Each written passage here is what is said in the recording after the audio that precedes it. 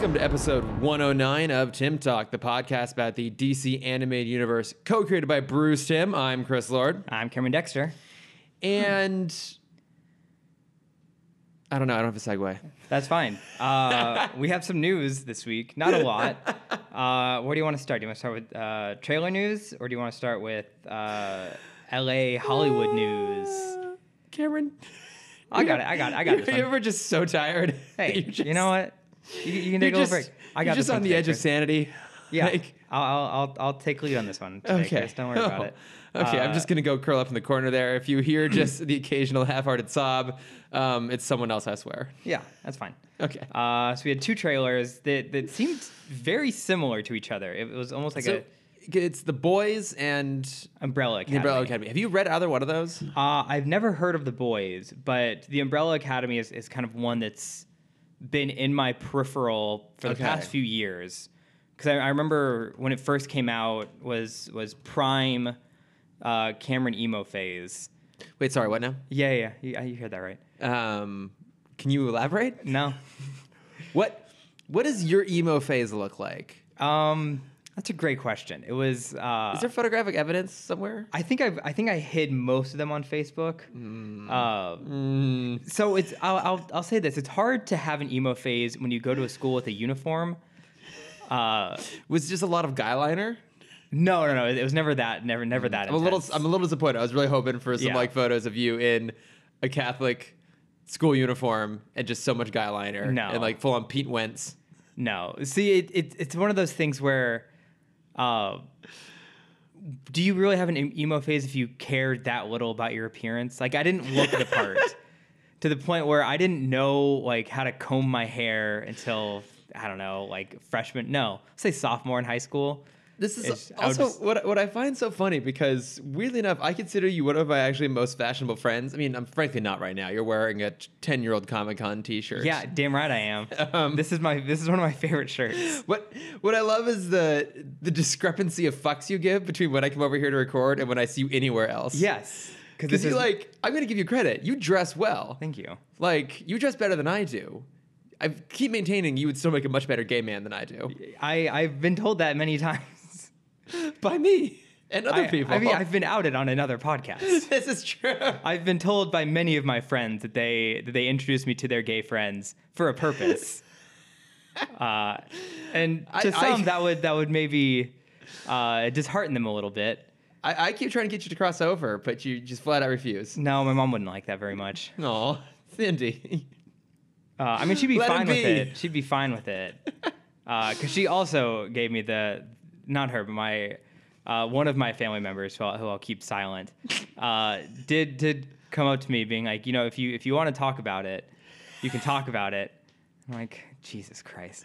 So I'm still scrolling through your Facebook here. I'm trying to find. I think I blocked most of them. Emo Cameron phase. I have found a whole bunch of photos of you wearing a Newsboy cap. Oh yeah, that was when I did musical. From what?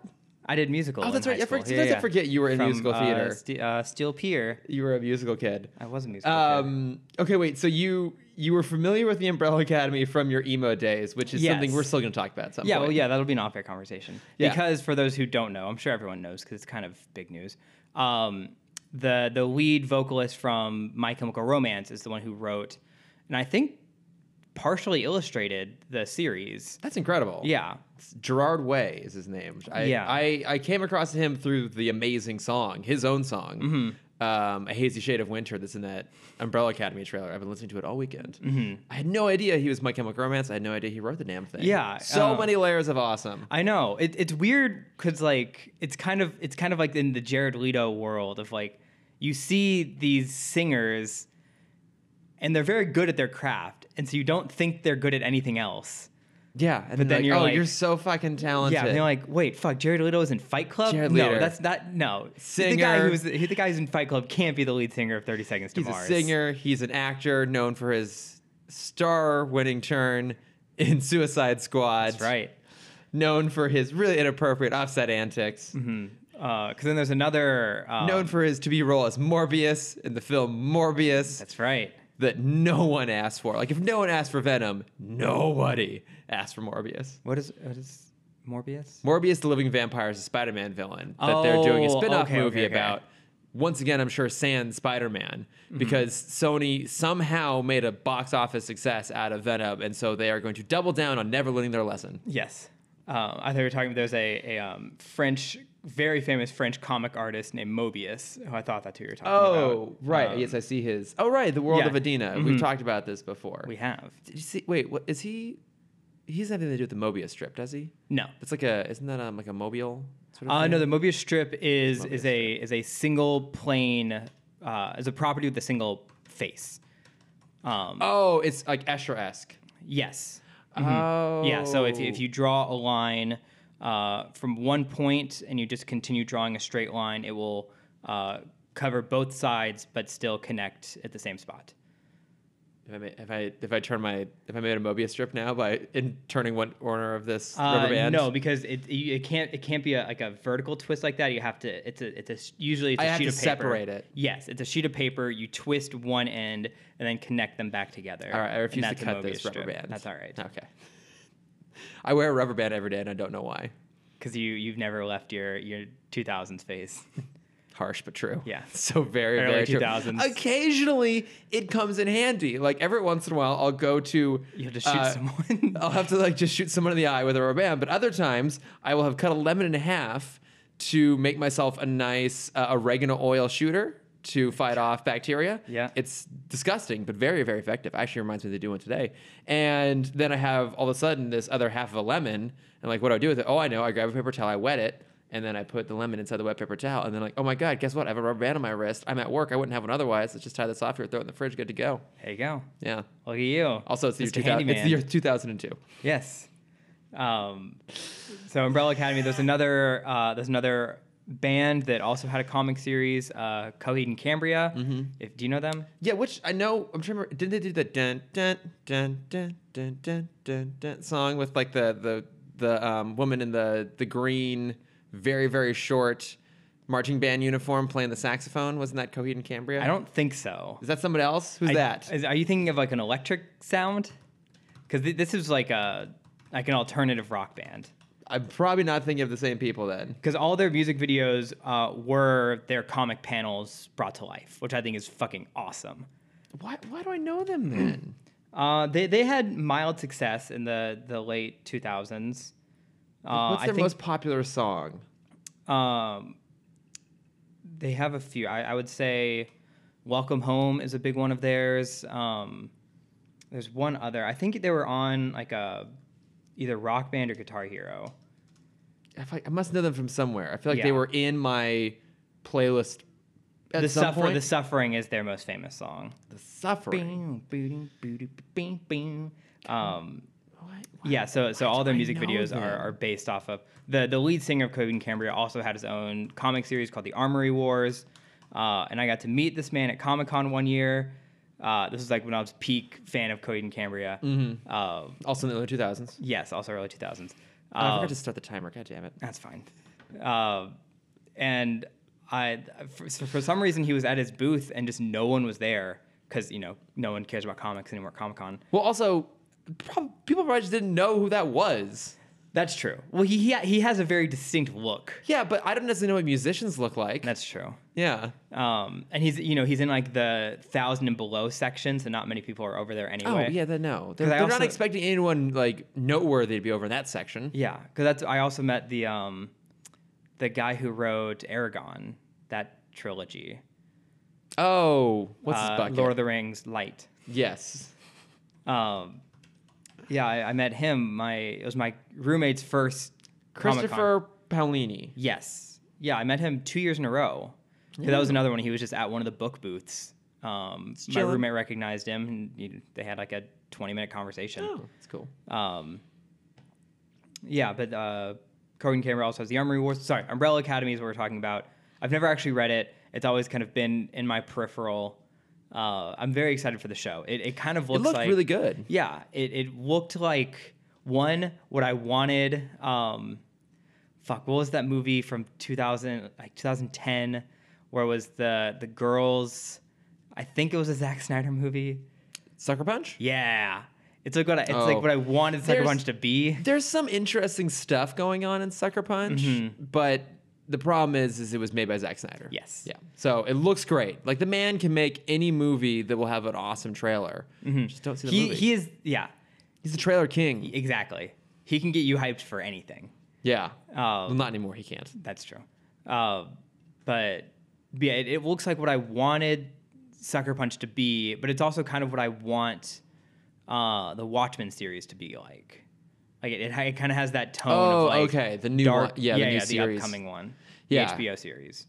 Yeah, that's gonna be an interesting one because it's set like after Watchmen. Yeah, and I think Jason Isaacs is playing an older Ozymandias, which is kind of cool. Okay, I don't know, but yeah, I have to admit the Umbrella Academy. It's a fun trailer. I think Ellen Page is kind of the only kind of name. Yeah, I think name so. recognition. Recognizable name. Yes. There we go. That one. In there. I didn't really know anybody else, but it looked fun because I was more excited about that than I was for The Boys, which has a more well-known cast. I think the plot of The Boys, it's like they are a group of heroes that were trained to kill superheroes. And then I think they're unleashed to go do so. I mean, Carl Urban's in it. I do love me some Carl Urban. Yeah. And I know one of the characters was based on Simon Pegg, but was Simon Pegg in the trailer? I don't remember. I don't think so. Who knows? I don't know. They both look kind of fun, though. I mean, I'm more likely to watch The Umbrella Academy than I am. It's another one of those where it's like unintentional parallels. Yeah. Where it's what is it called? Not horizontal thinking, but something similar to that. Parallel thinking? Is it parallel thinking? I think it's parallel thinking. Okay. It's kind of like how Deep Impact and Armageddon came out at the same time. Yeah. Or White House Down and Olympus Has Fallen. Mm-hmm. Or... I'm waiting for you to name the right one so I can call you out on it. I was going to say Air Bud, but there was no other movies like Air Bud. Air Bud and Air Bud 2. Yeah, Air Bud and Air Spud. MVP, Most Valuable Chimp. Oh, okay, there we go. See, it all comes together. But no, that was a ripoff, not a parallel thinking. Wait, Most Valuable Chimp was a ripoff of Air Bud? Yes. I feel like there were other ones, right? Yeah, do you not know the story of the great Most Valuable Chimp? I can't the 1999 classic? I can't say that I do, but I'm about to, I think. It's a chimp that plays hockey.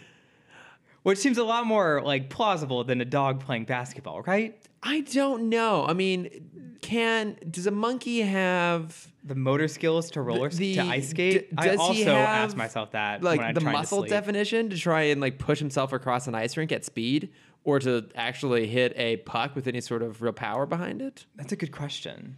I don't think they do. Like, the thing is, a dog, I could totally see a dog bouncing a ball off his nose. Like, Air Bud. Well, absurd, dogs do that. Absurd that it is, as like, at least grounded in some sort of physicality.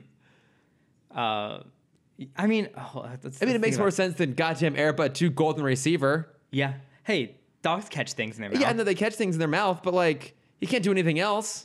What, didn't he kick the ball at 1.2? I don't remember. I feel like I've seen the movie once. No, was it even the same kid? I think it was a different kid, same dog. But no, he went through I doubt it was the same dog. I bet that dog was dead. No. They came out pretty close together. No, I want to say so that there was Air. Oh god, that's about the series. There it is. So there was. Oh my god, there's a lot of these. Keeps going. Yes, there's 14 of these movies. Jesus Christ. So Air Bud, where he plays basketball. Golden Receiver, where he plays football. World Pup, where he plays soccer. Seventh Inning Fetch, where he plays baseball. Spike's Back, where he plays volleyball, and then it goes to the kids, Air Buddies. I mean, the volleyball thing is just a rehash of basketball at that point. It's the same maneuver. Yes. And then by the time we get to Buddies, wasn't it? Oh, no, hold on, because they go into space. Oh, that's right. So Air Buddies. I cannot wait for when Fast and the Furious finally makes it into space. It's like Fast and the Furious is going to make it into space. Mission Impossible is going to go to space. Oh, yeah. They're going to meet there, too. And in the background, you're just going to see like a capsule full of golden retriever puppies. Because no matter what, Air Bud did it first. Oh, my God. Hold on. Super Air Buddies. Bud is the Simpsons of never-ending franchises. 2013 was the last one. So sad that it's been a while. Super Buddies, after acquiring rings that grant them superpowers. Where do they put the rings? How do they wear the rings? Buddies must use them to stop a villain. Yeah. Shouldn't they be like magical collars, hold not rings? Hold on, listen to these. Treasure Buddies, 2012. Buddies find themselves in Indiana Jones-style adventure. God damn it. Spooky Buddies, where it's Halloween. Santa Buddies, where I feel like, the buddies team up with Santa Paws to end the melting of a magical icicle threatening Christmas Eve. Okay, so there have been 14 Air Buddy movies. Yes. Cumulatively, how many golden retrievers do you think they've gone through? Let's see. They have it here. So. Oh my God. So Air Bud 2, 3, and 4. It's the same golden retriever. I told you it wasn't the same golden retriever from 1 to 2. You're right. They couldn't afford him after the Yeah, first that's one. true. He was living large. Yeah. And then. Oh yeah, I guess that was it. Yeah. Fuck, is this you? What? I'm still looking at your old Facebook photos. That is me. Me and Pick Boy. Who's Pick Boy? You don't know Pick Boy? Jesus, what's Pick Boy? On Nickelodeon back in the day. Well, this explains why I don't know it. Yeah. There was so I think he started on Slime Time Live, where Pick Boy was just kind of like the crazy side host.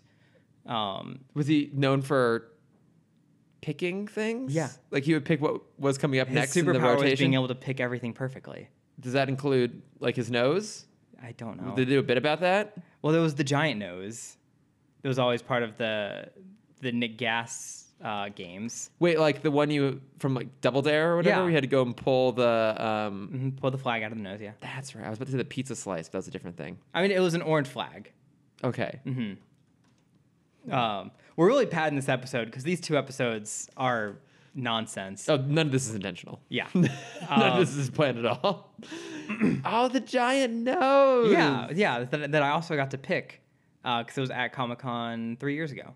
Oh my God, that's right. You're like Pick Boy Light. I mean, it was my dream to be Pick Boy. There was a point where they were hiring because I talked to people at the Nick booth. I always try and befriend the Nick booth people first when I go to Comic-Con because they're the best people to meet. Because you're clever. Yes.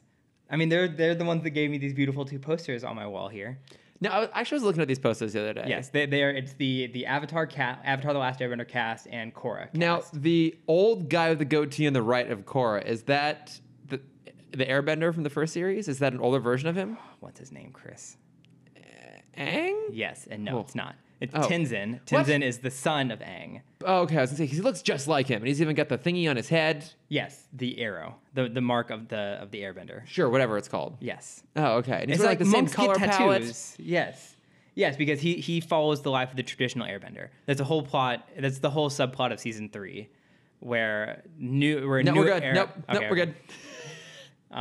This is not the Airbender podcast. Yes. This is the Do You Remember This Thing from the 1990s Nickelodeon Run podcast. It's not even 90s. Avatar started in 2003, Chris. I give up. Korra started in 2011. Give up. Yeah. Done. 10, 11, 11. I'm gonna let you take this from here. That's fine. But yeah. So Pick Boy. Yeah, they were. I talked to people at the Nick booth, and they were thinking about reviving Pick Boy and having someone new play him. And I'm like, will you please consider me? Did you audition? I did not, because they did not end up bringing back Pick Boy. Oh, hey, you met Adam. What's his name from Workaholics? Adam Devine. Yeah, I met all 3 of them. And Tara Strong. Do you realize the vast majority of your photos on Facebook are you at Comic-Con? Yes, I do. Okay. That's not not unintentional. Okay, no, I'm just explaining your own life to you. Yes. But continue. Yeah, the Workaholics guys. Me and my roommate went to their panel, and it was the Wizards panel. So if you don't know the story of Workaholics, before they were on Comedy Central, they had a YouTube series or a YouTube channel. And kind of the side project of theirs was they were making a rap group where they were all wizards. And they were calling themselves the Wizards. Love it. And so they did a performance at Comic-Con. My roommate and I loved it. We're walking back to our hotel, and we see the 3 guys walking across the street. And we yell, like, "It's the Wizards. We love you guys." And they come up, they run over to us. And they're like, "Hey, we're going to this bar. We'll get you guys some shots." And I think we're 17. No, we're 18 because that was Ian's first Comic-Con, but we couldn't drink still, and so it was very hard for us to say that we could not go drink with the Workaholics guys. And you've never recovered. And I've never recovered. That's why I don't drink. It's because I'm just waiting to see them again for them to buy me my first shot. Because I've heard stories from them or from people who have like been to bars with them, And at Comic-Con, basically they just bar hop and just buy everyone's drinks for the night. That's epic. Yeah. Could have been you. It could have been me if only I had a fake that year. Oh God. I know. So I missed. I used to like be with like in the like I used to happenstance be in the cool part of Comic-Con before I could drink because I got invited to go out with them. I got invited to the True Blood party one year. What? Yeah. How? One of the girls that was staying with us, who was a booth babe, which is not a derogatory term. That's what they call themselves. They actually call themselves. Yeah. Yes. She got invited, and the guy said she could bring us, but I think that was when we were 19. We still couldn't go.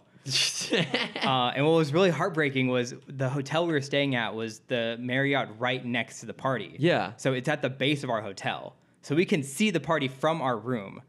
And like the girl with us, Sarah, went.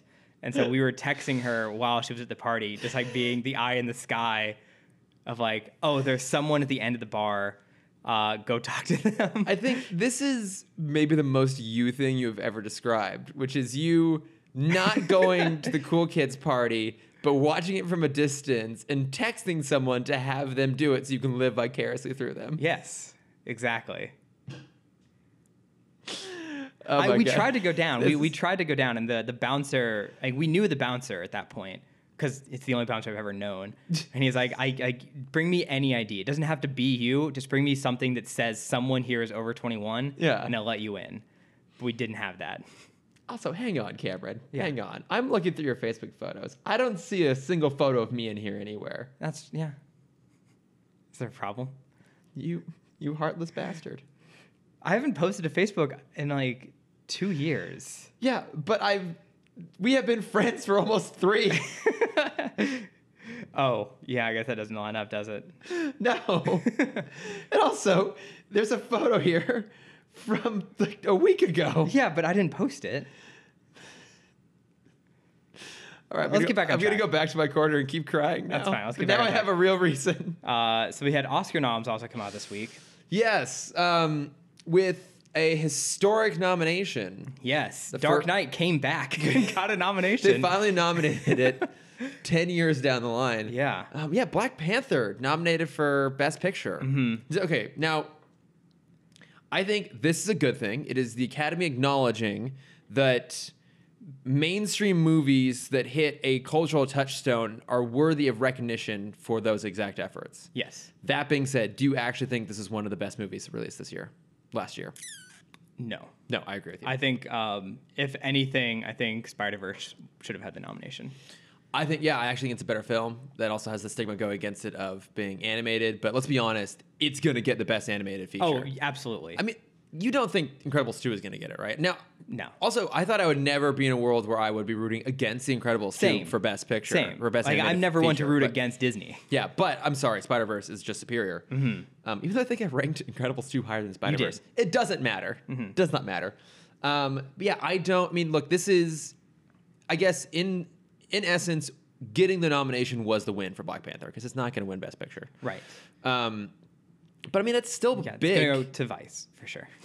Vice. Because that's the movie for white people. It's like, remember all the shit we did and we got away with it? Wasn't that the good old days? I mean, it's not. Of the movies nominated, it is not the movie for white people. I'm not going to say anymore. But look, I mean, I think this is a good thing. I think it feels kind of like a gimme a little bit.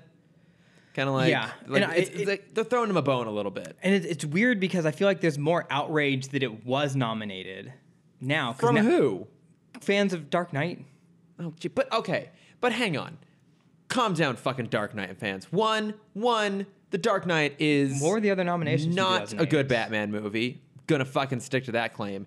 And 2, it's actually very flawed, but in and of itself, it is a very entertaining. Well, you're also crime you also stand on that island of it's not as great as everyone says it is. It's not. It's absolutely not. Plus, it's not a good Batman movie. I'm not gonna get into it. I've done that before. Oh, Juno was nominated that year. Okay, that's interesting. Look, it's because of The Dark Knight and WALL-E that we now have an expanded Best Picture category. Yes. Because those are 2 movies that everyone was saying should have been nominated for Best Picture and weren't. And so the concession was, okay, the Academy decided to open up to make it up to 10, which is still weird. Mm-hmm. It is still weird that it's up to 10. I'm not actually sure how they decide. And how they still don't fill 10. Well, yeah, I'm not even sure how they decide how to fill that. I don't know if a movie has to receive a certain threshold of nominations or votes to be considered nominated for Best Picture. Yeah, because Best Picture is the only weird one. Because aren't the other ones mainly voted on by...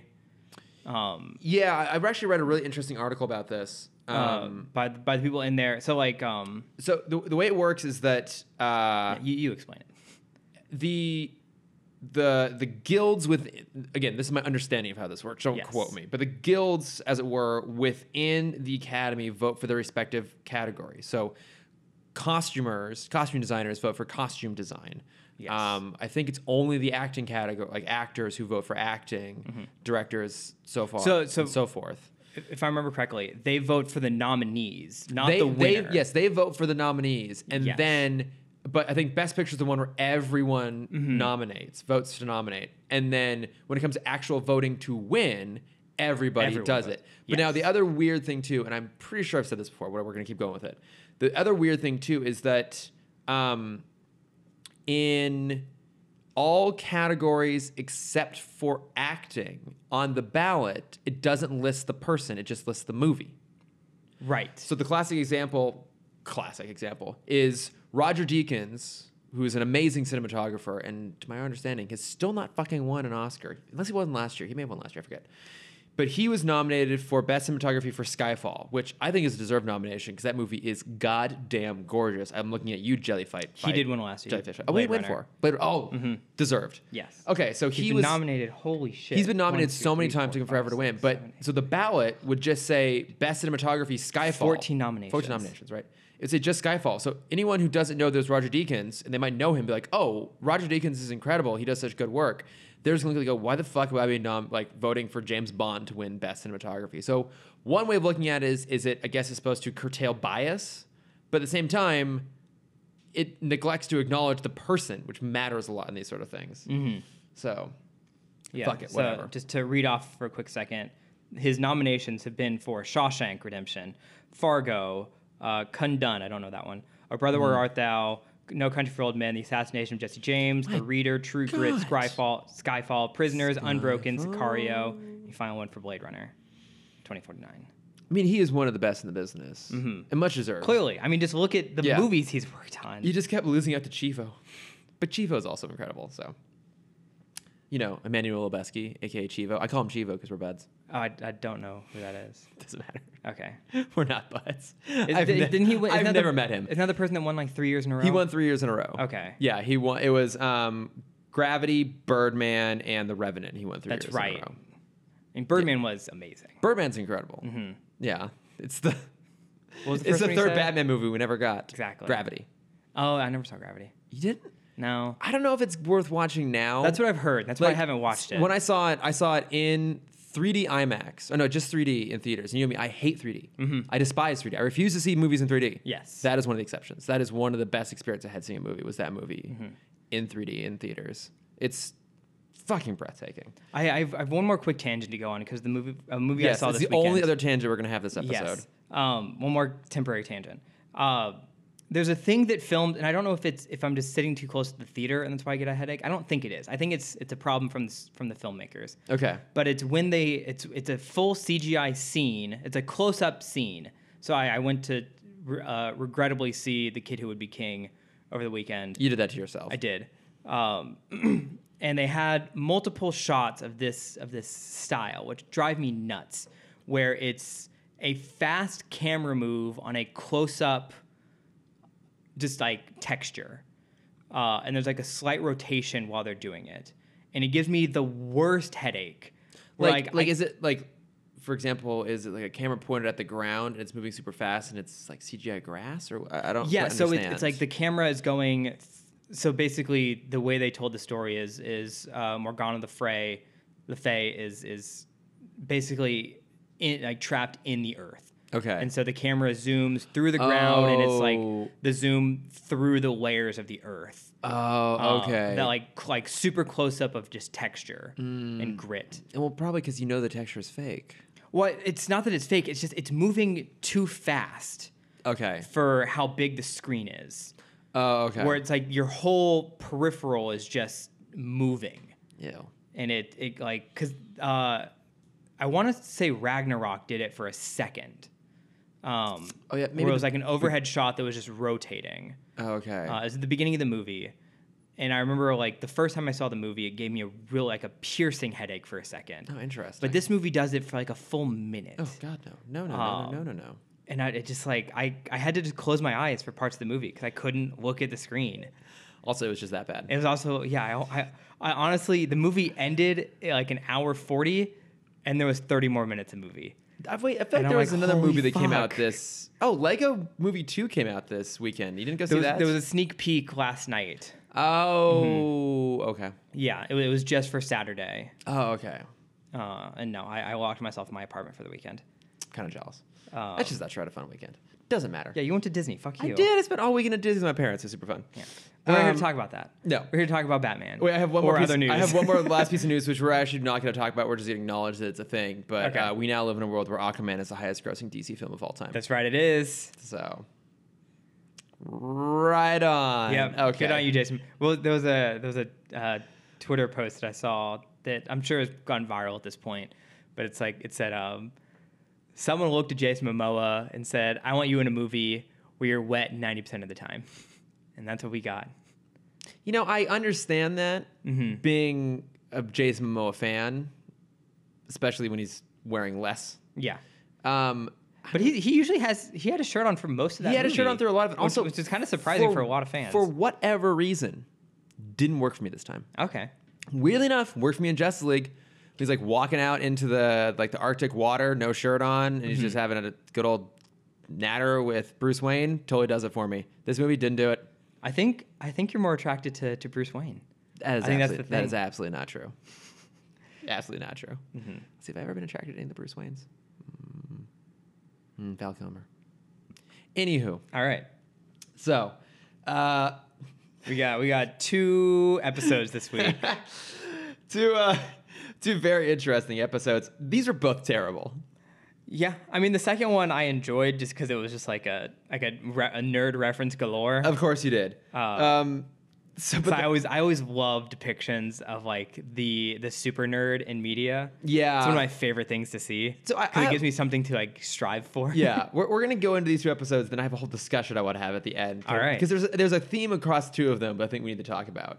But the first episode is called April Moon. Yes. Oh, that's real force. But it's a real song from like 2000, and they refer to it as like that old song, April Moon. I don't even know what song that is. Which is funny because in the next episode they have a very relevant Star Wars joke. Yeah, I know. Which would have been 40 years old at that point. They're very inconsistent with what they decide is going to be relevant and not relevant. But so in the first episode, Terry, as Batman, to clarify, comes across 4 bank robbers, literally, who all have mechanical appendages. They're all cyborgs. Yes. So one guy who goes by Bullwhip has kind of, you know who Omega Red is from the X-Men? No. He's part of like the Weapon X program, but he wears a red suit. He's got a white face, blonde ponytail. He's very 90s. Yes, I do know exactly who you're talking about. White metal whips that he like shoots out of his hand. Yep. Bullwhip has that. Yeah, just say X-Force. Yes, I totally know who this is. Another guy has retractable saw blades built into his forearms and shins because he had all 4 of them replaced. Another guy has like an exosuit, Juggernaut-esque exosuit that comes around him. And then the last guy has, I don't know what he would have had replaced, or maybe they just augmented a normal person. But he basically has this big metal thing on his back that deploys into 2...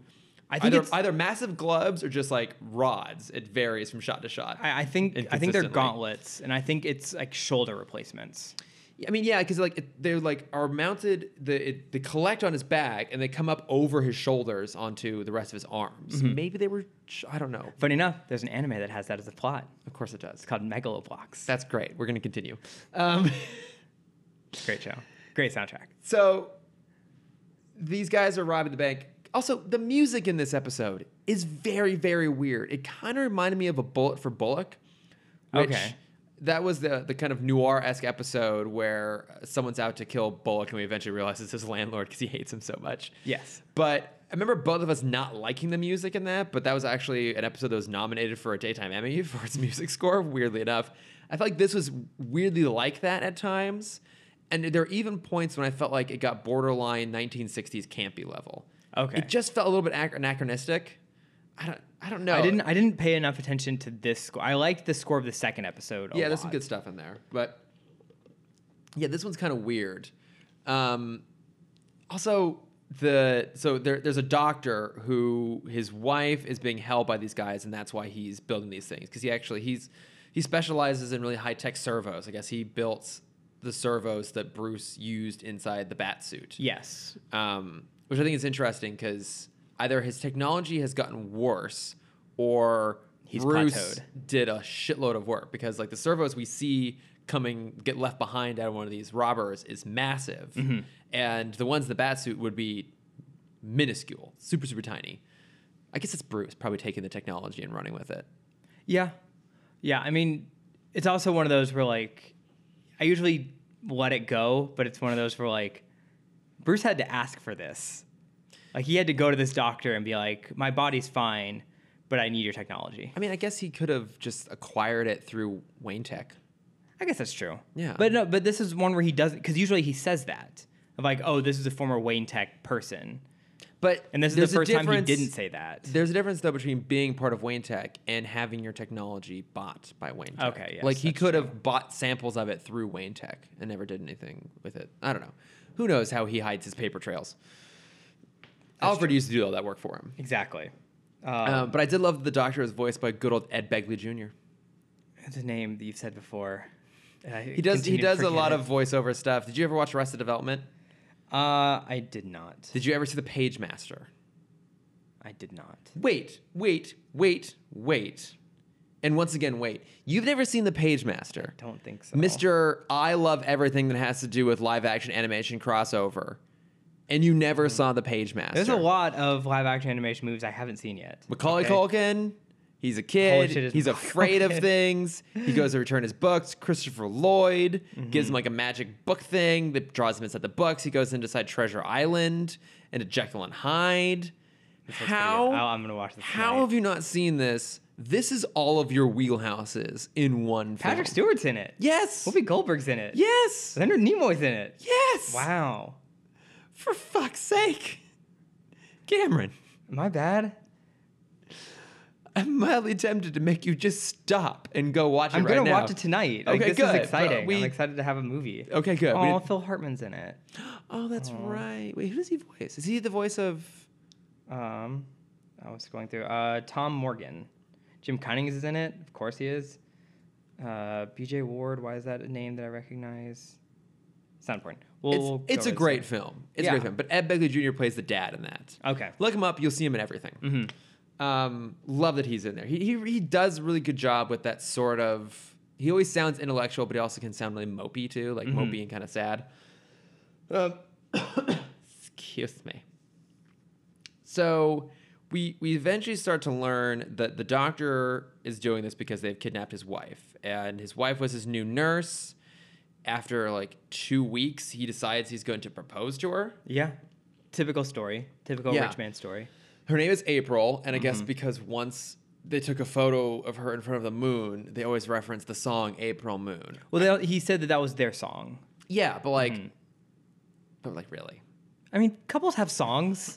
Yeah, I know, but it's a little forced. Yes, I'm assuming one of the writers listened to that song and was like, hey, this is a great idea for a title. I don't know. I kept wanting to call it April Showers because of Bambi.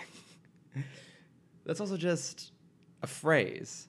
April showers bring May flowers. Yes, but it's also a song from Bambi, right? I've never seen Bambi. I don't know. Wow.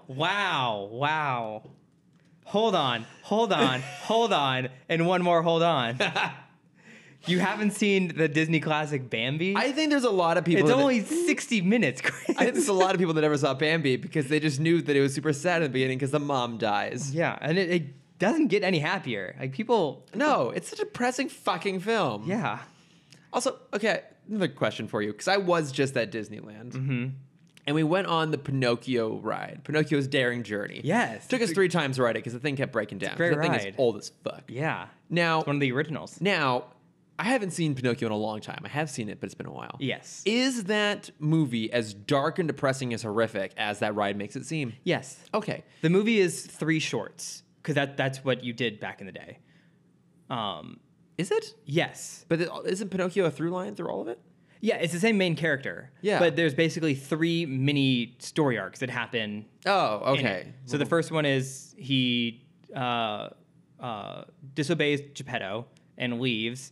Where he meets Honest John, and he goes on one adventure where he like goes to school or tries to go to school. Is that when he becomes a donkey? No, that's the second part. Okay. So then that fails, so he goes back to Honest John, and then he's like, "Hey, come to this party thing," and that's when he goes to the island of Lost Boys. I know. Yeah, I saw that smirk. Sorry. No, we're not going to get into it, but I just read the Atlantic article about Bryan Singer. Oh, yeah. And everything you're describing sounds very similar to that. And okay. So that's where all the miscreants and the hooligans are, and that's where they all get drunk and they're smoking. That's when they turn into donkeys? That's when they turn into donkeys. Okay. Yes. Because at one point in the ride, there's just a whole bunch of children who have been transformed into donkeys, like crying in cages. Yes. What is this? Yes. So that happens. What is this horror? And then Pinocchio escapes the island on a raft, which is eaten by Monstro. Yes, the whale. Yes. The whale. And you find out that Geppetto had already been eaten by the whale. Geppetto's also inside the whale? I'm pretty sure. Did Geppetto go looking for him and that's how he got eaten? Yes, that's what it was. Oh, okay. Mm-hmm. And so they start a fire in his mouth, which makes him right. blow through his blowhole. Mm-hmm. And they are all happy, and they make it back to Geppetto's house. House. He lives well for a puppeteer, it Yeah. seems like, a puppet maker. And that's when the Blue Fairy is there and grants Jiminy whatever wish he wished for and makes Pinocchio a real boy. So, because I knew that it ended with him becoming a real boy. That's like the whole point of Pinocchio. Yes, the point of Pinocchio is to and then the whole nose growing thing. Yeah, you lie and your nose grows. Mm-hmm. But I remember him always becoming a real boy. So I'm on the ride, and it gets to the end, and the last time we see Pinocchio, he's still a puppet. Yeah. And I was so confused. Like other rides, They didn't want to spoil the ending. like other rides will cut out the dark part of the story. Like you go to the Little Mermaid ride, and there's absolutely no reference to the climax, which, to what I recall, is Prince Eric literally steering the mast of a ship through Ursula.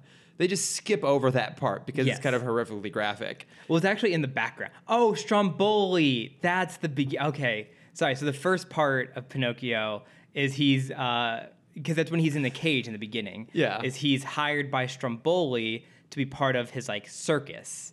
Okay. And then he escapes from Stromboli, and Honest John and Gideon the Cat take him to Pleasure Island. That's the island of Lost Boys. Even worse. Oh yeah, where he Even meets worse. Lampwick, who is the hooligan he befriends and plays pool with. Okay. Yeah, and then the rest makes sense. Okay, yeah. Doesn't make sense. I thought it was very strange they cut out the part where it has a happy ending. Yeah. It's a little fucking puppet at the end. Mm-hmm. Anyways. Have you been on the Snow White ride? The Snow White Darks? Yeah, but don't they show they reference the dwarves knocking the rock onto the Yeah. They don't show it, but they make reference to it happening. I think you see them pushing it, but it doesn't that's fall. right. All those old rides in Fantasyland are pretty fucking dark, except for Peter Pan. Peter Pan's pretty light and upbeat. Yeah. Except, there's a lot of problems with Peter Pan though. I don't know what you're talking about. Let's not get into that. But the rest of those rides are really I love them. I love Mr. Toad's Wild Ride, but it literally ends with you in hell. Yes, and I love it. Don't realize that as a kid, as your adult, you're like, yeah, this fits. Yeah. This works. Oh yeah, I do. It is nice and cozy here. Yeah. Already? I thought I had a few more years. What were we talking? Oh, April Moon? Little April showers. That's right. That's where we got. That's where that tangent worked. So we Batman is talking to the doctor, and we find out that he has programmed vocal failsafes. Yes. Into all of the armor. It's a password. Yes. So they'll take him out. Little April showers. Yes. In that high pitched voice. April showers bring my flowers. Yes. And so the goons show up to where the doctor is. We'll tuffle with Batman. A tuffle? Yeah, that's the word, right? You mean a tussle? Tussle? That's the one. No, is that a combination of tussle and ruffle? I was going to say truffle. Truffle, okay. They tussle over a truffle. Yes, absolutely. And they're wearing ruffled shirts. Yes. While eating bags of ruffles. Exactly. Mm-hmm. A kerfuffle? That's what I was going for. That's what I meant to go get. A kerfuffle. Batman runs away, but he does not because he follows the goons, who are also being followed by the Doctor. This is just a bad episode. So bad. And then we find out that the nurse/fiance/wife. Wife. It is wife. Okay. They got married. Is actually in on the con. And she's the girlfriend of Bullwhip. Yes. And so then a fight ensues, and Batman so seductively whispers Blue Moon into April Moon into all of the crevices where the armor is. I don't know why. Wait, what? Why are we rephrasing this as he whispers it into the crevices? He's not whispering into crevices. Like, he whispers it at the guy with buzzsaws, and then he falls apart. Yell it? I mean, to knock out all of them at once. Like, it was so unsettling to see him just go, April Moon. And I'm like, just say it. Why does it have to be quiet? Also, I feel like he used the same tone of voice for all three. It almost feels like they somehow lost every other recording of him singing April Moon. They had one of Will just like casually warming up and saying the phrase, just rolling around his mouth. He used to say the words. Like, that's all we got. We're gonna go with it. He always said Blue Moon by accident, and no one corrected him. Sorry, guys. I get it. It's not Blue Moon. Yeah, it's April Moon. I'll get it one of these days. They got one good take out of him. Yes. But yeah, he whispers it to all of them, and all their shit shuts down. Mm-hmm. Doesn't it shut down? It like falls off of them. Yeah, like it's a full on. It doesn't just stop. It like they actually break apart. Yeah, it's like a catastrophic failure, like a full on mechanical failure. And then Bullwhip and April get away, as does the Doctor, and it ends on a really kind of horrible note. Yeah, I mean, I think they were setting up the Doctor to be like a, I think this is going to be his origin. Oh no, I don't think they had any plans for him to come back. I think that was just like the punctuation mark on his story. Okay, I could see it as both. Because what ends up happening is Terry's kind of upset. He's like, I didn't go after the Doctor, but my heart wasn't in it because, the Doctor had learned that his wife had set him up, but she didn't realize it. Neither she nor Bullwhip realized it. Yeah. And so Bruce is like, oh, well, maybe he will come back at some point to kind of do something about it. And the last thing we see is Bullwhip in getting in for surgery, and the Doctor is like, don't worry, I'll take good care of you, and like holding down a power drill. Yeah. Zooms into the camera. So this whole episode is about a guy who becomes a murderer. Yes. And Bruce and Terry basically sanction it. Yeah. So they understand heartbreak. My question is, who's the villain in all of this? Are we supposed to sympathize? Society, Chris. Society is the villain. I mean, yes, this is true, especially in Gotham. But like, who are we supposed to sympathize with anyone in this? Are you supposed to feel bad for the Doctor? Like, my issue is that they just took the wife and made her the most shallow, manipulative femme fatale character with no depth whatsoever. She doesn't get a name, does she? Oh, it's April. Yes, April, yes. She's the titular character, in fact. Excuse me. But they don't give her. She doesn't have any other motivation other than just fucking over this Doctor. Exactly. Like all she's doing is ruining some guy's life because she's in love with this other guy, and that is just like this horrible trope that you see happen all the time. Yeah. And I get that this was written in like 2001, as we'll see in the next episode. There are plenty of points to make that reference, but it actually really bothered me that that's where they went, because the Doctor is now, by the end of it, he's not sympathetic because it turns him into a murderer, and he decides he's going to like kill the people that wronged him, which means that not only is he going to kill the Bullwhip, but he's probably going to go and kill his wife. Yeah. Too. So they have taken this character. He's the reverse Mr. Freeze. Yeah, basically. Like, they've taken the character of the wife and made her completely shallow without any depth. And then they've also basically set her up to be the victim of domestic violence. And at the same time, the writers are sort of kind of justifying that fact. I wouldn't say justifying, but more of just. But like we have spent the episode learning why this guy is probably going to go kill his wife, So like that's not a point of sympathy necessarily, but like we get, if you will, his motivation. Mm-hmm. We get no sort of motivation from her whatsoever. No, she's just a bad person. Yeah. Sometimes people are just bad, Chris. But it's horrible. Yeah. It's really problematic. Yeah. I don't know. It just really upset me. Life's not fair, Chris. It's like really, really upset me. I think I've brought this up on the podcast before, but I'm bringing it up again because I love talking about it. This reminds me a lot of the villains from the Crimson Chin comic and Fairly Odd Parents. Oh, okay. Like the bronze kneecap. Yes, and we do remember them. See if you can remember, because it's all of the puns. Like the iron lung. Yep, iron lung. The bronze kneecap. I feel like there's something elbow. The knuckles, fist. No, brass knuckles? Oh, damn it! It's right there. Yeah, yeah. No, they're all right there. It's if I remember correctly, it's I don't remember there being an elbow. It's the iron lung, the brass knuckles, the bronze kneecap, the titanium toenail. That's and then there's what's the last one? The copper cranium. That's the one. Oh man, these are so. Oh, the gilded arches. I forgot that one.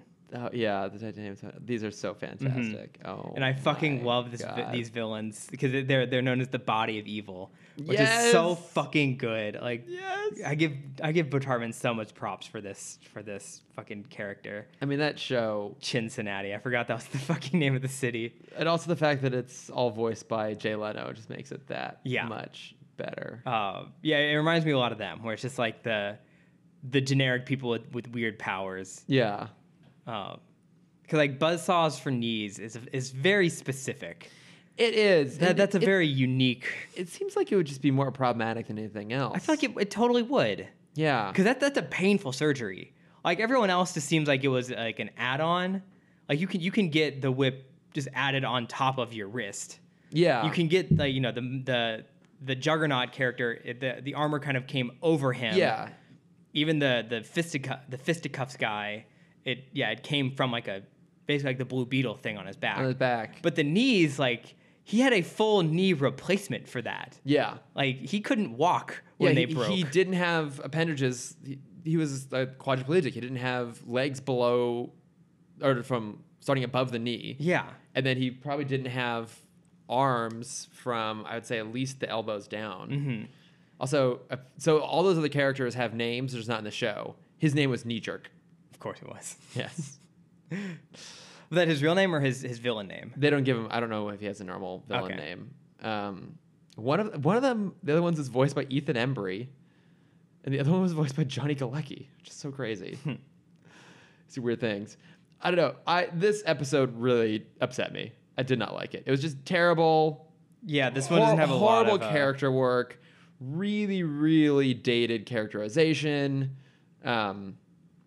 Very unpleasant. Yes. Very unpleasant episode. Weird music. But the next episode. I mean, I can see. I had so much fun with this episode. It's fun. I think it's so. So dumb. This is Ready Player One. It is. It's basically the plot of Ready Player One. Yeah. More or less, because it's Star Wars. It's Star Wars. It's all it is. And is Star Wars. Starfighter. Yeah. And it's Star Wars right from the beginning. My first note is, so it's Star Wars. Mine was, it's the last. I was more excited. I said last Starfighter ! Yeah, like we knew that was gonna be the case right from the title. Centuries of the Lost Cosmos. Yes, it's right there. And yeah, the opening scene is them clearly playing a VR video game.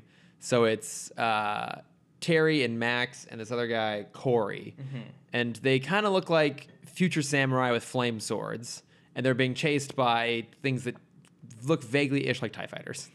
What I appreciated is the whatever they were flying on is reminiscent of the New Gods. Yeah, that's true. There's a lot of New God stuff in there, which kind of makes sense. I really appreciated that because I forgot that we'd seen them already in Superman.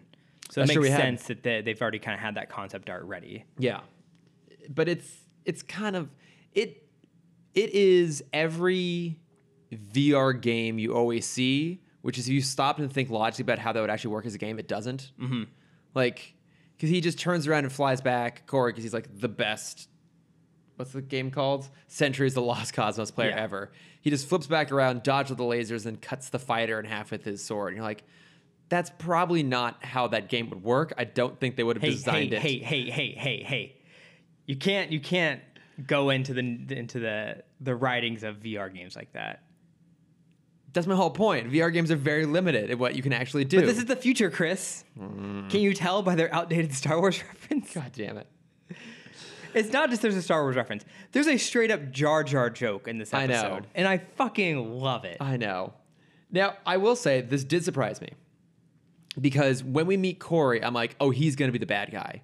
Because we've basically seen this character before. He's the kid who's overly obsessed with the video game. Mm-hmm. This happened in the first VR episode, the Spellbinder one. Mm-hmm. And he even kind of looks like him a little bit. He's like the sunken face, and he just looks dodgy. Yes. And I assumed he was going to become the villain. So I was, I guess, technically No, I mean, I think surprised. the lawsuit had ended at this point in court that video game violence causes real violence. People still believe that. Oh, I know, but there was a whole lawsuit. I against, know, I remember. Who makes Mortal Kombat? Not Konami. I don't know. Whoever makes Mortal Kombat. Yeah. And I mean, their response to it, because that's, I think, the biggest like middle finger you can possibly give them. So you had fatalities in the first game, and I think Mortal Kombat 3. They included the friendship ending. Oh, that's right. The reverse friendship order. ending was so much fun. Yeah, if you did the reverse of the fatality, you got... Oh, yeah, because that had like multiple fatalities, had brutalities, had animalities. Baby-talities. Baby-talities. Yeah, and friendship. Mm-hmm. Friendship was always pretty fun. Yeah. Also, let's be honest. It's not necessarily video games because, I mean, video games, you're just killing people left and right. But I'd say video games more often explore the consequences of violence. Like the actual blood is there. Frankly, part of the problem is movies. Mm-hmm. Because for whatever reason, like, God forbid we have any sort of violence in anything PG-13, so we're just going to pretend there's no blood whenever you get fucking shot or stabbed. Yeah. It's so ridiculous. And also it's the superhuman effect in film of you can see someone fall 5 stories and get up. Yeah, I mean, that happens in this show a lot, too. Well, yeah, I mean, that's animation, though. That's why I think there's such a problem with converting... Batman from animation to live action, especially if you want to do it as close to animation as possible, is if you saw these fight scenes in real movies, they are violent. Like, they are bloody. Yeah, I mean, look at Phantasm. Yeah.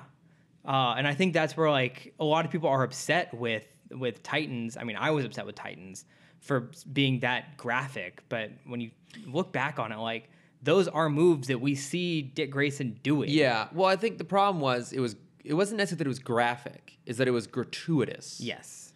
And on top of that, it was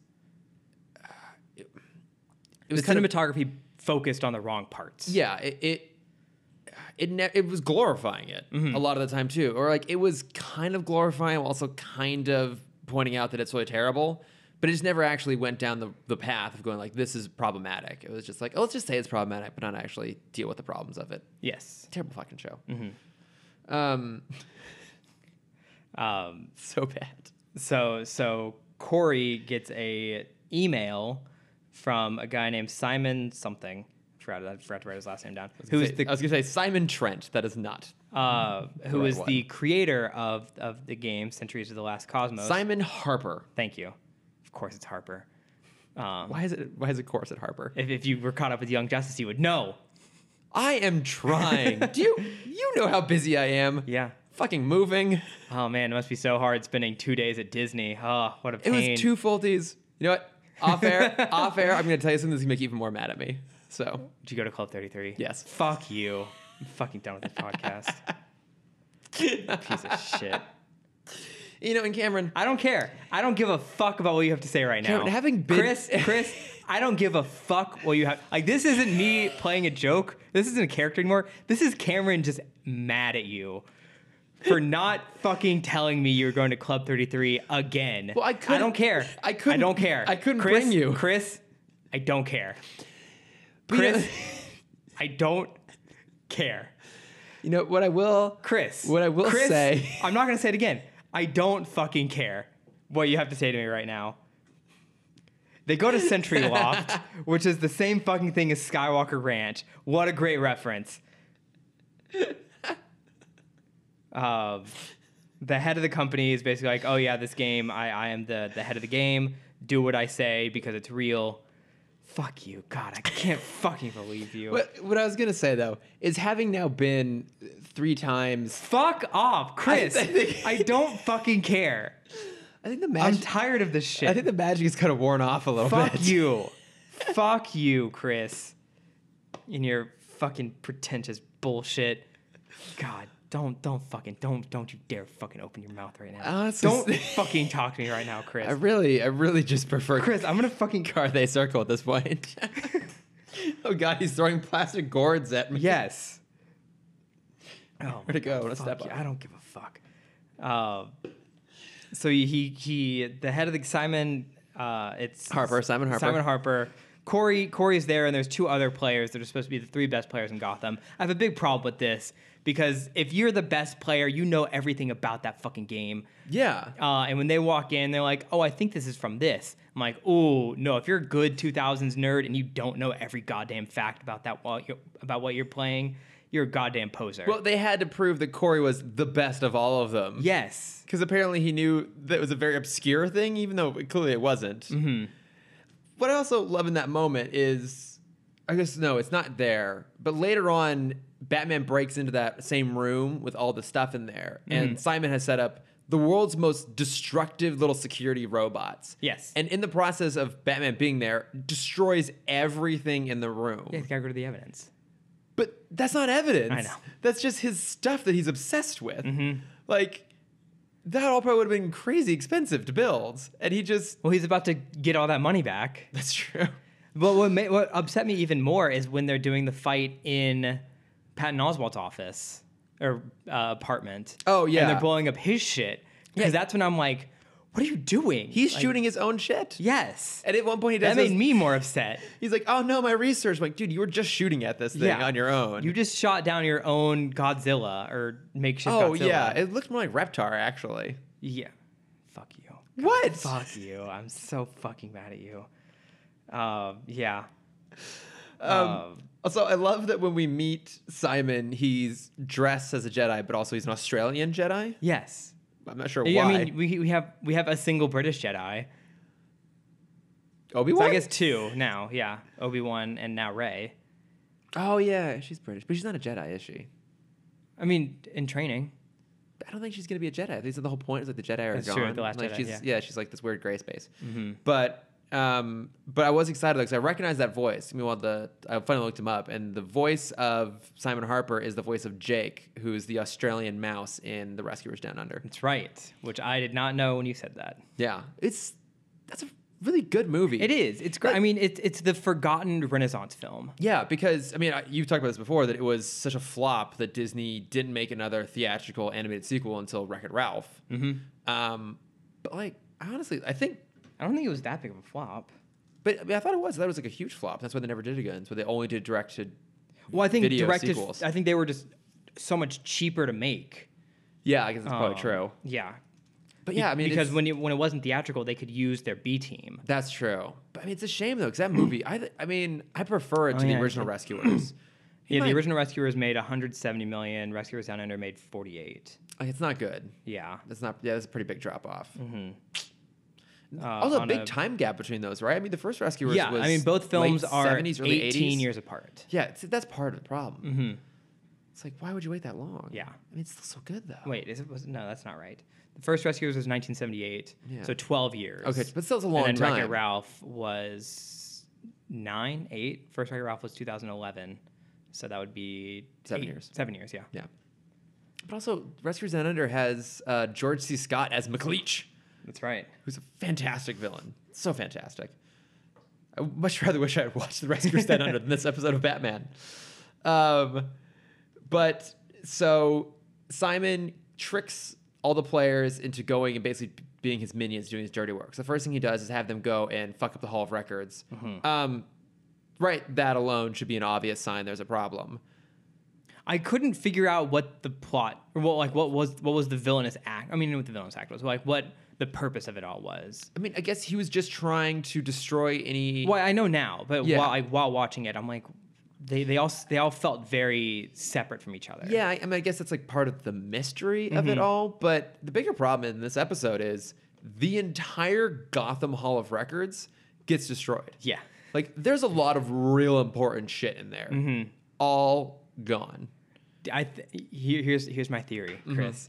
I think Bruce had been waiting for this moment for someone else to attack the Hall of Records because he couldn't do it. Yeah. Like he's been in there enough where he's kind of like iffy. Or there's enough of like a loose trail. Yes. To get back to him. So I think he's had like dynamite set up in there for years.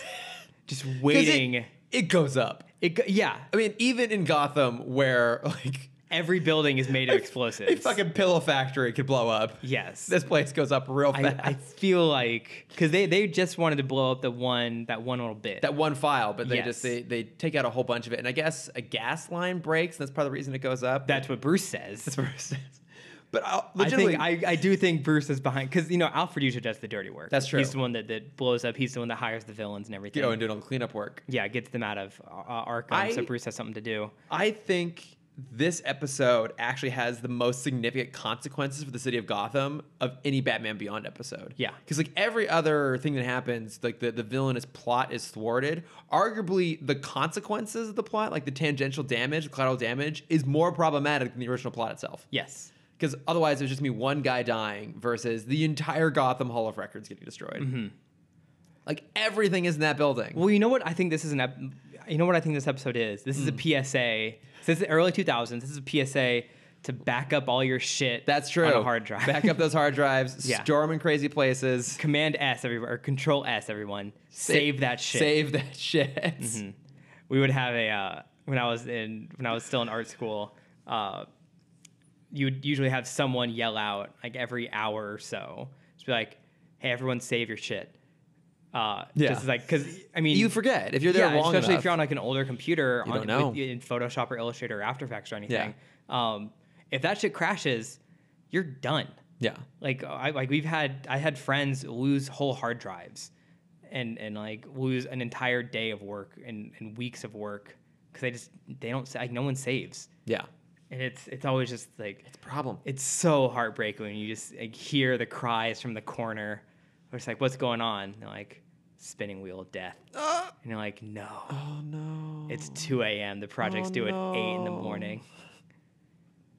So that's the real message of this episode, guys. Yes, save your stuff. Yeah, also, back up everything. Also, don't let video games control your life. Yes, because that's basically what like the little closing line of this episode is basically about that. Well, I wanted the joke to be like, because Bruce does say like people take video games too seriously or something like that. Yeah, I really wanted them to just like turn around and turn the TV on. And yeah, just, like, it's like all right, but hey, yeah, just find a show and it's like this is amazing. I think that would have been too meta. I think it would have been talking about it a bit too much. Yeah, yeah. So the second act that the new Sentries have to do is they're hired to kidnap/kill this guy named Eldon Michaels, voiced by a young Patton Oswalt, which is amazing. Perfect casting. Who is visually based off of the famous '90s blogger, now besmirched name Harry Knowles. We would call him. He would be classified as what, an alleged sexual predator, right? Yes. Okay. Harry Knowles, most famous Into the bin. for Into the bin. Yes. Yeah. Most famous for his cameo in Fanboys. Oh, great fucking movie. That is a great movie. Great fucking movie. And he had his own film festival. Oh, that's right. Yeah. Called the Butt-Numb-a-thon, which I think I've talked about on the podcast. You mentioned it before because you really wanted to go. I wanted to go, and now you can't. Yeah. But yes, visually he's based very clearly off of Harry Knowles. The Sentries show up and they kind of just destroy his apartment, kidnap Patton Oswalt, bring him to the Emperor, or bring him to Simon, who now has the powers of the Emperor. Yeah, he's got like electric gauntlets or whatever. Yeah. But he just put the hood up on his Australian Jedi robe. Yes. It's like, take that, mate. Yeah. I gotcha. It's very clearly like I'm honestly surprised there wasn't a giant pit for him to be thrown down, right? Or for something to fall down. I think maybe that's my problem with this episode is that we see a lot of Star Wars references all throughout the DCAU. We see it happen time and time again, but usually it's a little bit more subtle. It's like a little reference. But this whole thing is just a giant ripoff on it. And done in the most clunky ways. Like, to your point, they even have a joke about Jar Jar. So they're acknowledging that Star Wars exists. It's not that it's a joke about Star Wars. They literally say Jar Jar in the episode. Well, and it's also done in a very condescending way because Max and Terry suspect that Corey is involved in the break-in at Hall of Records. And so Terry wants to get more information about Corey's trip to go see Simon Harper at his house. And he's like, oh, come on, man. That must have been super cool. It's like, oh, are you even a fan? Like, oh, come on, man. Of course I'm a fan. I mean, that's like saying, is Jar Jar lame? Yeah. I'm like, oh, I squealed. It's just so, it's so ham-fisted. I was also surprised that, like, Corey's riding around a pretty sweet motorcycle. Oh, yeah. I was like, very impressed where'd that come from? Oh, like, awesome. What? I was like, I thought he'd just be like this nerd type. I guess nerds can be cool. Nah, it's not true. No, not back then. It's also not in this world. Nerds can't be cool because we get to, what's his name? Eldon's house, Eldon's like loft in this weird abandoned warehouse, and it's just covered in bookshelves loaded in books, and he's got like that Godzilla thing there, and he's got a little robot that looks like B9 from Lost in Space, or Alpha from Power Rangers, or looks like B9 from Lost in Space, and it makes a Star Trek sound when he picks it up. Yeah. Or the it's the Young Justice episode. It's when they fight the champion of the universe.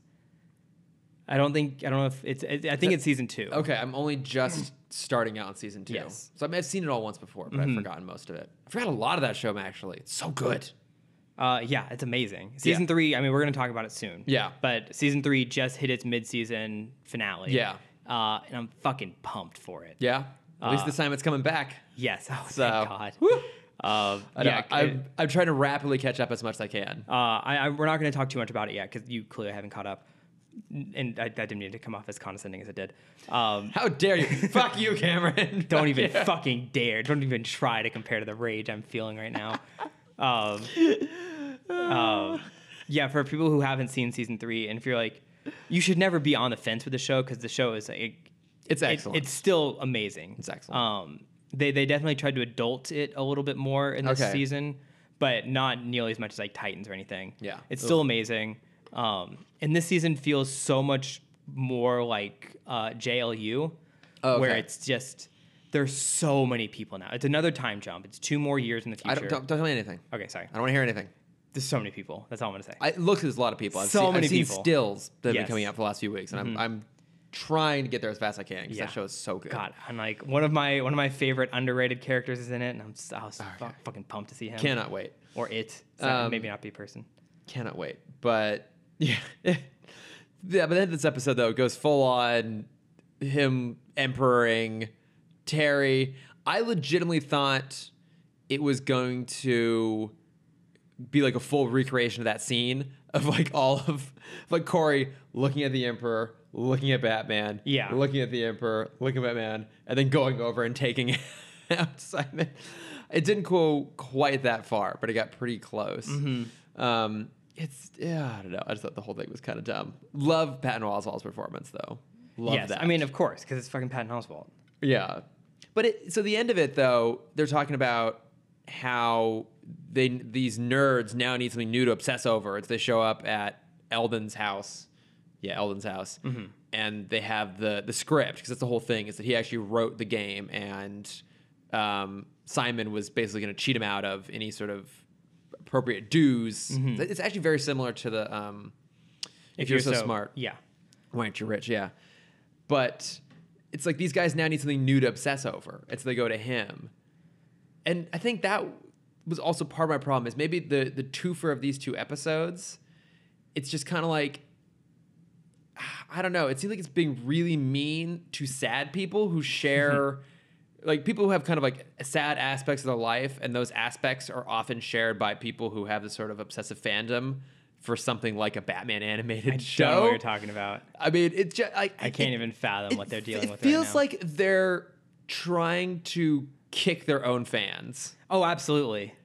And I'm just not cool with that. I think it's more of like, because I think this is like a mini punch, like the convention people. Yeah. Of like, because it is the people who come up and they are the like, well, at minute 42 of episode 16, you have so and so in the background of the shot, but they're not introduced until this episode at this point.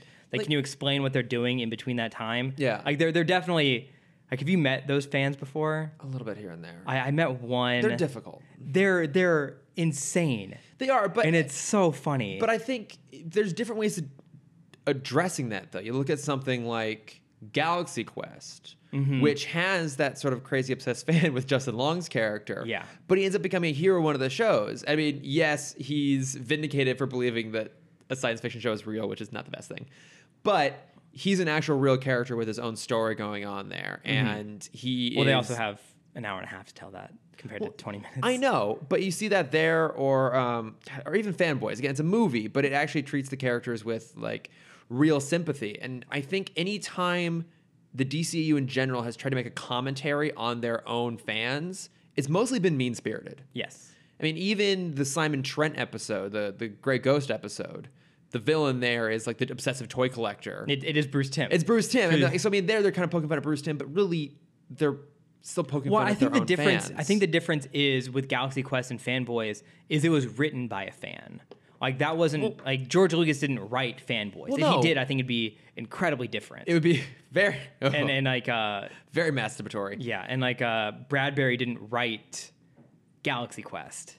But if he did... Wait, sorry. No. Roddenberry. Sorry. I think you're thinking of Ray Bradbury. I am. Who wrote Fahrenheit 9/11. Yes. Because Fahrenheit 451. Fahrenheit 9/11 is Michael Moore. Exactly. Come on, Chris. We're almost through. Come on. So try. Yeah. So I think, I think the biggest difference is, like, these are fans writing those, whereas this is the creators writing. But at the same time, you know, these creators, they're fans of this stuff too. I mean, they love Star Wars. That's why they did a whole episode on it. That's why they're constantly throwing in references there. They love Batman. Like, I guess that's part of my problem is that you feel like a lot of these guys might be kind of those personas a little bit. Like, they probably went to, I don't know all of them, to be perfectly honest, but you imagine that a lot of them maybe went to Comic-Con when it was actually, like, real about comics when they were younger, and they watched the Batman TV show and they've loved all this stuff, and they are those kind of fans. Yeah. And well, I think it is just like what side of, I mean, I understand they are nerds, but they see the other side of the industry more. Like, they see more rabid fans and they see themselves as those characters now. I get that, but it just seems like they are being mean to the people who are keeping their shows going and love their shows. Because I think, did you ever watch Con Man? Because that's what I compare this to. No, I want to at some point. Yeah, because that's Alan Tudyk. That's you. Yeah, no. Phone ringing. I'm not. It actually is on Do Not Disturb. So really, because the table is vibrating. Just looking for anything to say at this point. Yeah, to put me down. What was I? Yeah. So Con Man. If for people who don't know the show, highly recommend it. It's so much fun. Yeah. But it's Alan Tudyk. Playing basically himself. Yes, playing himself with his cast members from Firefly. Yeah. Where it's basically they're on a show that only lasted a season, and one of the actors made it huge, still played by Nathan Fillion, and it's him just going through the convention circuit, dealing with the hardcore fans in the same way he dealt with the Browncoats and still continues to deal with the Browncoats. Did you see the brilliant 10-year challenge that Nathan Fillion did? Yes. Yeah, where the left side was a picture of Firefly, and the right side was nothing. So am I doing this wrong? God, Nathan Fillion. What a great man. I know. But yeah, I mean, I think Con Man shows both sides of that, where they are fans, but he's also seen the dark side of it. Yeah. Where, like, every storyline in Con Man, he's like is based off a real event he's dealt with. Yeah. Which it's kind of sad, but also, like, you know. But I don't know. I feel like we're obsessive fans, but we're normal for the most part. Comparatively. I'm not going to make such claims. I mean, I look around this apartment and I still feel like I always see the spectrum of the Comic-Con goer, and whenever I feel like I'm leaning too far to the over obsessed, try and bring it back a little bit. I have to admit, over the weekend, I some points I basically had to explain Disney fandom to my parents. I had to explain what Disney bounding was, because like, why are these people dressed up this way? And I tried to explain it to it, and I did it in a way that was like recognizing what the people are trying to do. They're trying to express their love and their sort of thing. But I did find myself like trying to not be defensive. I'm like, oh, I'm kind of like, I'm tiptoeing towards one of those fans, but not so far. I like to think that we have at least a little bit of self-awareness. Yeah. Not a lot. Also, I did see a guy today who was literally wearing a like Luigi's tire hat. He's basically wearing like a donut on his head. And it's just like, dude, and he's wearing like these horrible high socks and cargo shorts. I'm just like, man, just, I mean, I'm not trying to be a hater. I'm so glad that you love what you love, but really, just look in a mirror. Yeah. Just look at a fucking mirror. Oh, God, I've become one of those people that's mean to fans. Damn right you have. Maybe someone else is there to like reel you back in. It'd be so much easier. I am this show. Any other thoughts on? I think. Oh, the score. I wanted to talk about that for a brief second. The score is interesting. It's because it feels very similar to BTOS. It's BTOS-y. It's got a lot of Star Wars in there. A lot of Star Wars homage. I felt it was just all of John Williams, because there was a moment that oddly placed is when they're fighting the Emperor. They're playing like a remixed Superman score. I didn't even notice that. I noticed the 3 note or the 4 note, like that bum ba bum. Okay. And I'm like, but it was in like the Batman key. Oh, okay. And I'm like, this is interesting. That's kind of cool. Yeah. The score is worth. Yeah, I don't know if it's let me clear my search for Coheed and Cambria on Spotify. Let me see. I doubt that Batman Beyond. That doesn't look like it. Yeah. Too bad. That'd be cool if they had the Batman Beyond scores on there. They had the BTOS scores on there. Oh, that's cool. I didn't know that. Yeah. But yeah, that's pretty much all I have to say. Oh, no, we don't have to go. We don't have to go into Nintendo Sega. I was going to do a comparison between this and then Nintendo Sega, but I don't know enough about that dispute to really dive into it as deep as I want to. Okay, that is fair. But yeah, what do you have to plug this week? Well, real quick, couple. Notes from friends. Since we have run kind of long, we'll maybe save this for another time. But after the announcement of Justice League versus the Fatal Five, you and I were talking about how excited we are, because it's like probably gonna be set in the same canon, and we acknowledge that, from at least from my perspective, I consider Batman and Harley Quinn part of the canon. And good old Matty Washburn was basically saying like, "Hey, thanks for backing me on this," because he's kind of like this not lone voice, but he's a very emphatic that he considers it canon. I guess a lot of people don't. Yeah. And I was gonna open up a broader conversation about whether we want to consider it canon or not, but given that we haven't seen it in a while and we've run long, maybe we'll save that for another time. Yeah. And then I have just one other quick shout out. It's to Bryce Lee, who listens to this. He's written to us before, and he also now started listening to Gay It Forward. Oh, nice. So thanks, Bryce. Way to plug your own shit, Chris. I am just acknowledging someone who was kind enough to like write to me to say that he was listening to another podcast that I do. You don't have to be so mean to me, Cameron. I'm fuming right now. Well, I'm just going to delete Cloud 33 from my list of bat plugs. Fuck you. God, I'm going to fucking strangle you with this goddamn cord. No, that wasn't one of my bat plugs. But as I was driving down to Disneyland this weekend, because I left on Friday night, which is a terrible idea, I was listening to The Greatest Showman reimagined, which is kind of an interesting idea. They basically took the songs from the movie and had it covered by a number of like fairly well-known artists. Well, they did that with Hamilton as well. Oh, that's right, they did. I'm sure someone did it before, but I think Hamilton was like... They were one of the big ones. Yeah. Yeah, because it's like Panic at the Disco, Pink, Kesha, Pentatonix, Zac Brown Band, Sarah Bareilles, Kelly Clarkson. God, I love her so much. Yeah, they're good. Like, all the songs are good. I think... I don't think I'm going to end up listening to them a lot, because for me, they're just not quite as good as the originals, and I've also listened to the originals quite a bit. Yes, same. But it's an interesting idea, and I thought it was really well done. And I'm just happy anytime I see that movie getting any sort of recognition, because it's good. It's really good, actually. I mean, well, the music's great. I rewatched the movie this past week, actually. Yeah. It's still great. Yeah, I think in terms of original musical songs, that's one of the best soundtracks that's come out in a long time. And just the whole like production of the choreography and just everything around the songs is so unbelievable. Yeah. And like, it's just every time I listen to that soundtrack, I feel like there's a song I'm probably going to want to skip, and I never skip any of them. Like, they're all really catchy really, really catchy. Now, I have one complaint, though. I have one complaint about that soundtrack, which is that the Million Dreams Reprise.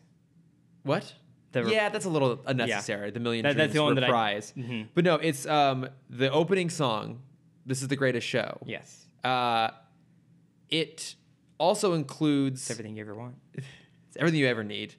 But it also includes the end of the film when it's Zac Efron taking over. And what bothers me is because they combine the two bookends of it into the opening song. When you get to the end of the soundtrack, it just ends after from this time on or from this point on or whatever. And we don't go back to... Sorry, no, yeah. Oh, yeah. We don't go back to The Greatest Show, which is part of the reason the movie feels so good, is it has that like big number at the end and kind of like re-energizes things and has this like upbeat climactic moment. And then that's not part of the soundtrack. It's the same reason why I really hate the only released version of the Batman Begins soundtrack, which is that it doesn't have the end credits, which is like one of the best moments of that entire movie is when he like comes out the building, he swoops down, deploys the cape, and then it cuts to like the bum, bum, bum, bum, bum, bum, like that whole theme. And it's not on the soundtrack, and it really pisses me off because I'm always waiting for that beat. Oh man, what does it feel like to be let down by one that you trusted so much? I rest my case. Yeah. I actually did have one other plug. Which is that it's a couple weeks old now at this point, but I just finished reading it. And The Hollywood Reporter did a really nice article about the making of Mask the Phantasm. Okay. Because it had its 25th anniversary around Christmas, actually on Christmas.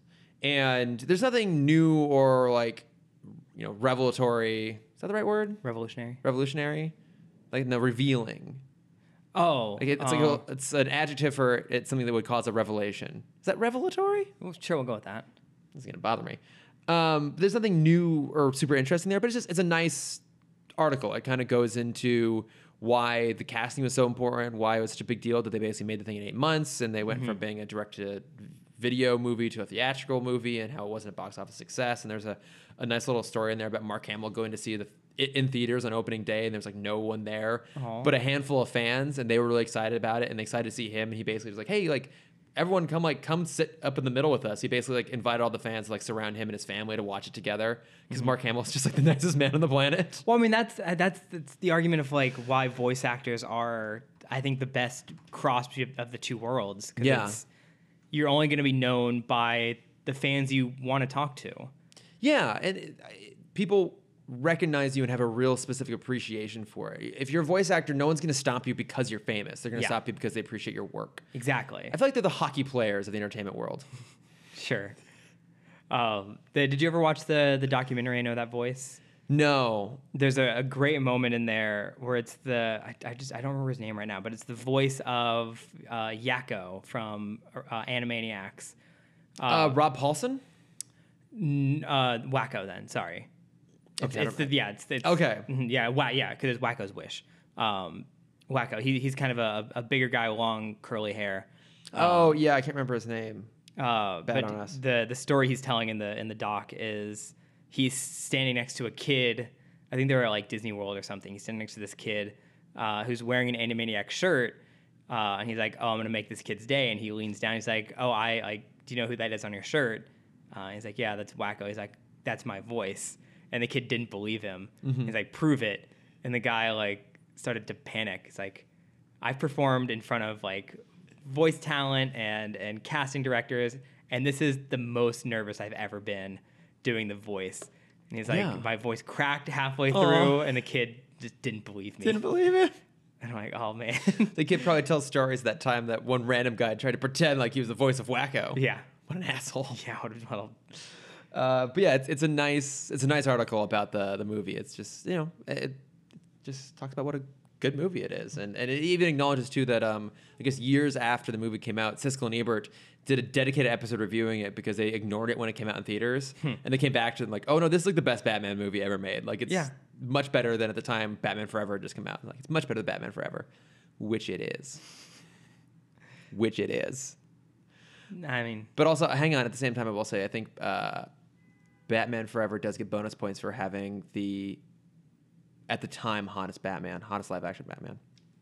And you keep forgetting about Sok Fu. Oh, I never forget about Sok Fu. How could you? I did. It's the pinnacle of martial arts. I did see another tangent. This is something that our friend Jonathan posted on my Facebook, and it was, when did you first know you were gay? And then it was a picture of Robin from Batman and Robin. Yep. Yeah. But yeah, those are all my plugs. All right. So, I'll just throw it out there because we've already briefly talked about it. Young Justice season 3 just hit its mid-season break, so catch up on that because we're about to start Doom Patrol. Starts. Are we gonna watch that? 2 weeks. I'm gonna watch it. I'm not gonna watch it. I'll watch it. But my plugs are: there's a movie that was on my summer list that I just completely missed back in the day, back a few months ago, called Izzy Gets the Fuck Across Town. Wait, what is that? It was an indie film. Was that with Mackenzie Davis? Okay, no. Who I adore. She was also the main supporting actress in Tully. Yeah, and she has a small role in The Martian. She's going to be the new Terminator in the new Terminator movie. Is she? I fucking love her. She's great. Very quickly moving up my list of favorite actresses. She was in *Halt and Catch Fire*. Oh, that's right. She's Yeah. in *Blade Runner*. Izzy Gets the F Across Town. Oh, is that Haley Joel Osment? Yes, he has a bit part in it. But it's just like a super quick movie about a girl who learns her ex-boyfriend just got engaged, and so she's trying to get across LA. She's trying to get from Santa Monica to Los Feliz without any money or a car. Fucking good luck. Yeah, exactly. To break up the engagement party. And it's a really cool story. It's one of those where like everything, like, you go in knowing nothing about any of the characters, and it just kind of unfolds itself as the movie goes along. Oh, this is cool. Yeah. How was it? It's a fun watch. Yeah, I recommend it. Yeah, it's very LA. Oh, well, yeah, obviously. Yeah. Anyone who doesn't live in LA won't understand why that's such a big deal. Mm-hmm. But guys, yeah, it's a big Getting deal. from Santa Monica to Los Feliz is a fucking trek. Yeah. That's like also, 18 miles. It's also Los Feliz. It's whatever. Yeah, just saying. It's like 18 miles you have to get through. It's 10? No, because from here to Santa Monica is 10. Okay. Oh, so yeah, actually 18. It's pretty close to 18 then. Yeah. Damn. Mm-hmm. Yeah, you have a full day to go 18 miles. But yeah, that was a really fun, just really weird. It's on Amazon. Oh, good. Okay. Yeah, if you want to stream it. And again, Mackenzie Davis is just such a bombshell of an actress. She's right great. now. I really like her. Yeah. And then I'll plug the Fire Docs because they're just a great watch. I've heard good things about both. So there are 2 concurrent Fyre Fest documentaries going on right now. One done by Hulu, which I think is the superior one, and then one done by Netflix, which is produced by the production company from Fyre Fest. So it's a little more skewed. It's a more inside. Yes. It's more inside, and it's more painting themselves as victims. The victims, yeah. Of course. Whereas the Hulu one is painting anyone who is involved is an evil person. Yeah, fuck you, Ja Rule. Yeah. Wasn't he involved? Yeah. Yeah. Fuck you, Ja Rule. Mm-hmm.